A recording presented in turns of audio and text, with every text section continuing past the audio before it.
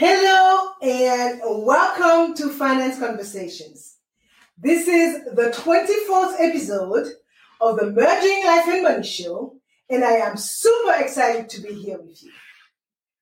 For those of you who do not know me, I am your host, Marie-Jo César.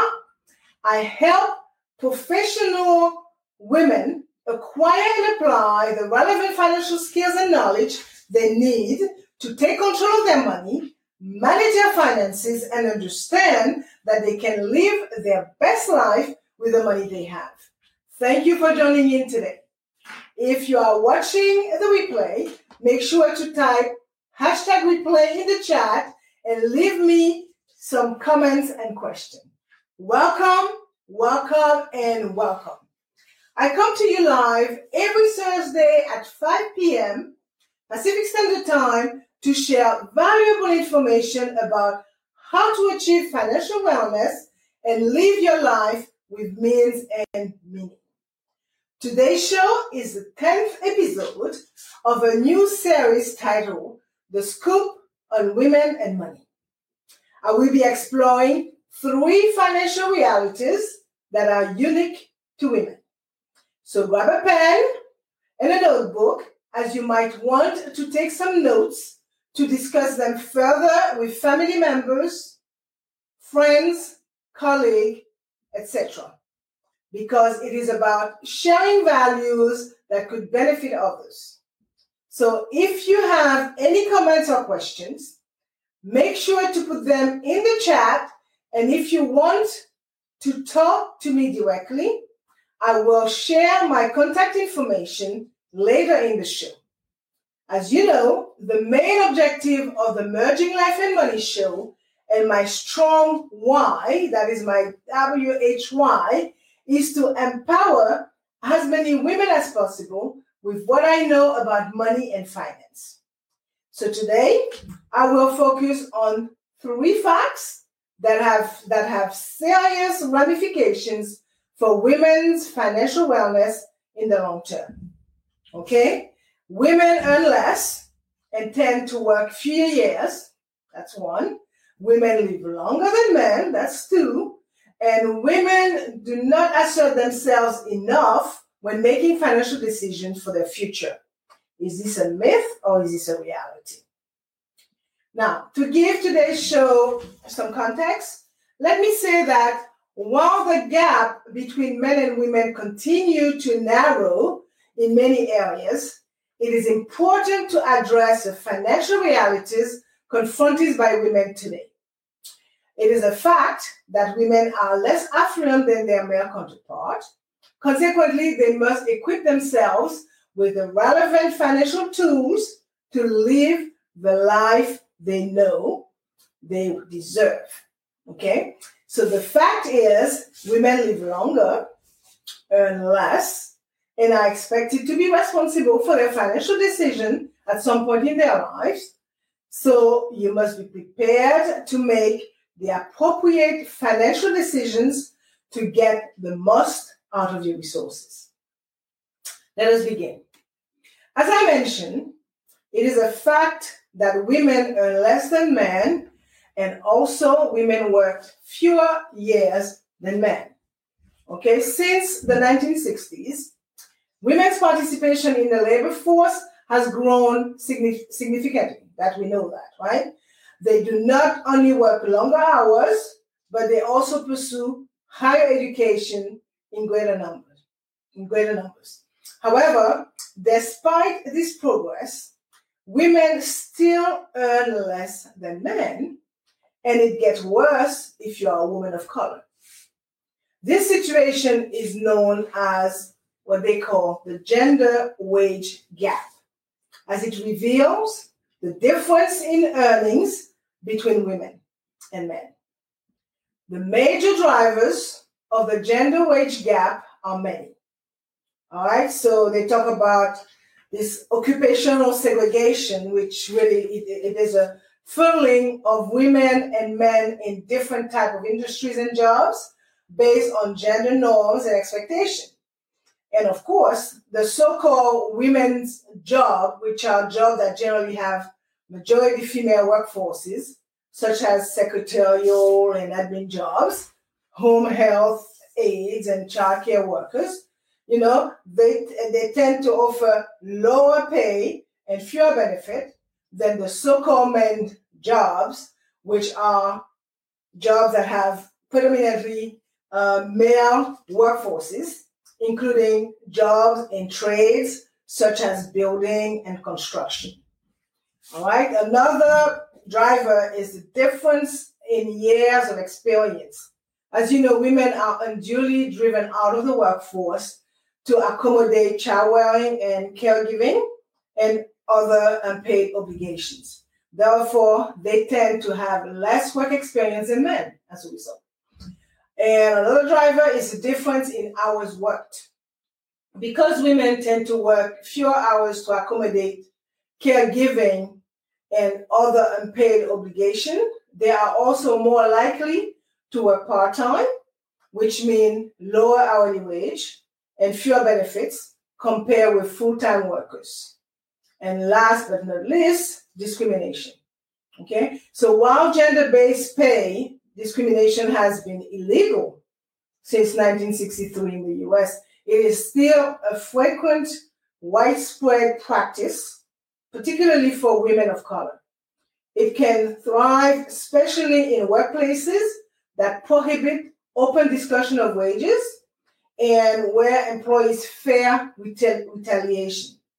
Also, beyond explicit decision to pay women less than men, employers do discriminate in pay when they rely on prior salary history in hiring and compensation decisions. So this enables pay decisions that could have been influenced by discrimination to follow women from job to job. Okay? I mentioned that in the previous show as well. The gender gap is more than just a few cents, and it varies by state in America. So while most states have implemented laws against gender discrimination, right, and the 1964 Civil Rights Act protects women at the federal level, disparities still persist. For example, in the state of Wyoming, and that state is nicknamed the Equality State simply because it was the first state in the United States to give women the right to vote. Well, in that state, women earn 35% less than their male counterparts. And Vermont is a state with the smallest pay gap between women and men, with women earning 9% less than men. Okay, so that's it for my point number one. And my point number two is is really the fact that women live longer than men. Okay, so as you know, I like to refer to statistics and surveys and research conducted by reputable companies to back the topics I address in my shows. So based on research conducted by the University of Southern California, there have been a slight decline, believe it or not, in life expectancy in the United States since 2014, as well as an increase in most major causes of death, with women experiencing more deterioration related to chronic diseases than men. And I'm talking about heart disease, diabetes, Alzheimer's disease, those kind of chronic illnesses. So notwithstanding this fact, older women still live longer than men, even though they have more disability and financial challenges than men. So despite living longer, women can no longer expect to live more active years than older men because they are more likely than men to develop a number of debilitating conditions such as arthritis, fall-related fractures, and dementia that could limit their ability to remain independent without assistance.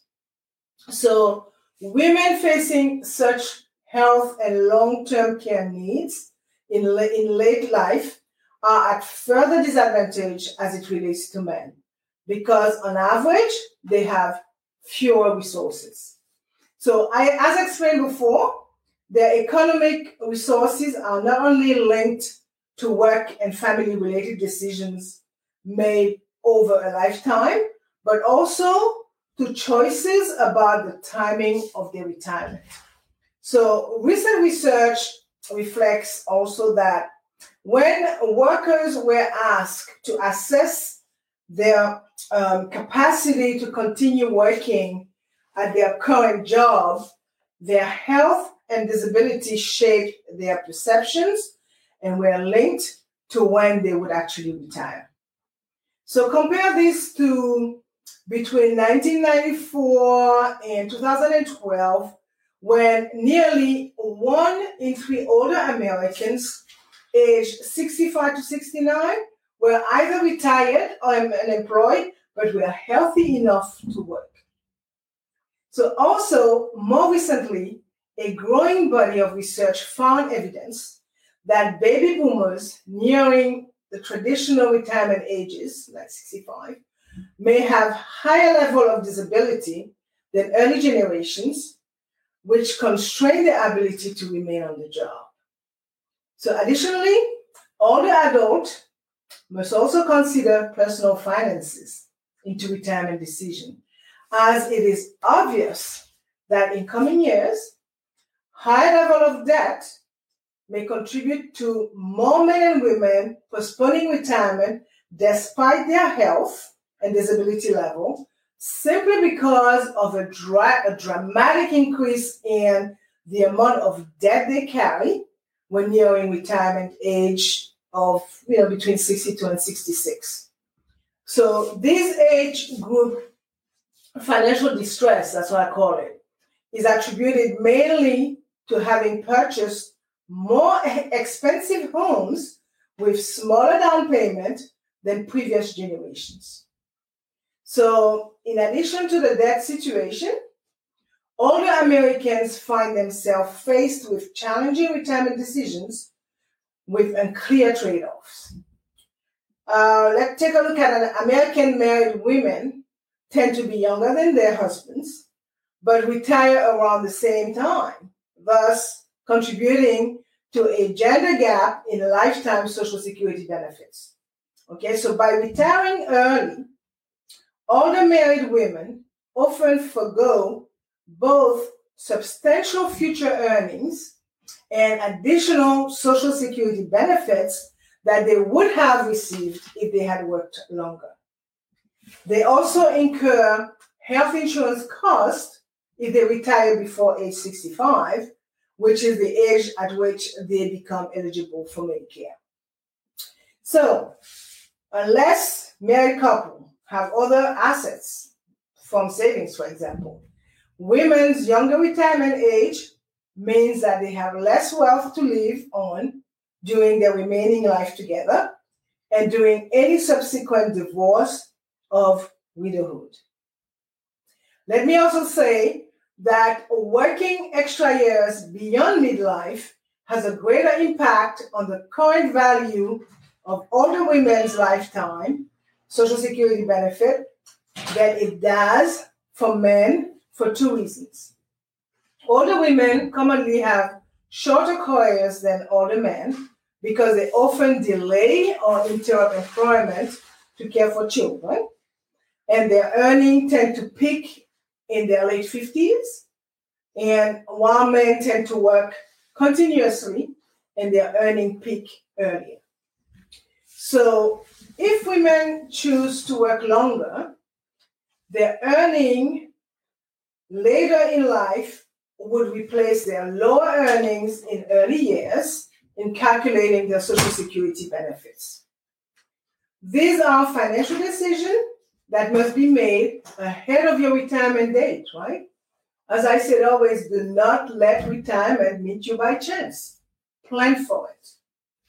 Also, we must not forget that fewer women than men have jobs that include a pension 401k plan And I must say that is 30% of women versus 48% of men. All right? And we all know that participating in retirement savings is the first big step toward improving financial security. Yet again, only 41% of women participate in their employer's 401k plan or other type of retirement plan. So this is one of the reasons that women are 70% more likely to spend their retirement in poverty than their male counterpart. So this is a sad and shocking result of all the factors that I just spoke about. Okay, these are women unique financial realities. In spite of all of this, we are told that women do not assert themselves enough when making financial decisions for their future, which brings me to my third point. Is this a myth or is this a reality? Women have far less confidence about how to make investment decisions, opting for safe options that provide a lower rate of investment return, likely leaving them with a retirement shortfall, right? Which make the case for the importance of financial education for women and the debunking of many financial myths concerning women and money. Let's look at two of those myths. First one that I selected was women focus on non-financial household roles while men deal with the finances. Right? This myth is based on the notion of a division of household responsibilities that assumes women have no role in important financial decisions, when in fact, women have long had substantial responsibility for family finances. Okay, remember, they are the household managers. Okay, they supervise the budget for and purchase of many of the highest cost items consumed by the families. And we are talking about food, clothes, child care, the elder care, the health care, transportation, communication, like the network, the cell phones and the computer purchases, the vacations, and also financial services and products. A recent market survey reports that women account for 80% of all consumer purchasing decisions, making 93% of food purchases and 65% of auto purchases, for example. So because women engage in more of the family shopping, they are more consistently aware of price changes and inflation. So women running households know just what it takes to make the budget stretch and how to navigate changing market prices as they are engaged in more financial and consumer decision making than at any other time in our social history. Okay, the second myth that I selected was the one where they say that women are emotional about money. Okay, it is true that women often face important financial decisions as a result of emotional life events. Okay, such as a divorce, such as becoming a widow, but those emotions do not necessarily carry through to the financial decision themselves. Okay, women's emotions revolve around financial decisions when uncertain or worried about being unwise with money or possibly investing in something too risky. Okay, they tend to be risk adverse because they are faced with higher probability of outliving their partners, facing elder care duties, saving for their own retirement, as they are not always able to participate in their employer-sponsored plan, for example. So women are also very cautious when it comes to paying investment fees and costs. Hence, their tendency to invest in a more conservative fashion than men do, and their tendency to hold on to stock longer. So while women are noticeably more cautious than men and are often experiencing transformational life events and investment decisions concurrently, does not mean that they are more emotional than men regarding money. Okay, so enough said for today. I'm going to wind down and sum it up. Right, so today I touch on 3 facts regarding women realities, financial realities. Women earn less and tend to work fewer years than men. They live longer than men, and they do not. It would seem that there are myths out here that they do not assert themselves enough when making financial decisions for their future, and it could be seen as a myth, or it could be seen as a reality. I'll let you be the judge on that one. So in closing, I will say that the first step in meeting the challenges of the women's unique financial reality is to learn to build a framework for managing your money and to begin taking responsibility for your future. Okay? As women, we have an obligation to set an example of how we manage our finances at work and at home. Right, so before I forget, let me share my contact information. You can reach me by sending me an email at mj@mariejocaesar.com or by sending me a direct message via Messenger. And as you know, I like to end the show with a quote. And today I selected one from Emily G. Stroud, and it reads, "If you take control of your finances today, you will not be a victim of them tomorrow." So for further information about how to achieve financial wellness and live a purposeful life with the money you have, join me next week, Thursday, at 5 p.m. Pacific Standard Time, 6 p.m. Mountain Standard Time, 8 p.m. Eastern Standard Time, 9 a.m. Atlantic Standard Time for my Bermuda friends. And thank you for being here today on the Merging Life and Money Show. I am your host, Marie-Jo Caesar. I will be back again next week. Until then, continue merging life and money. Bye for now.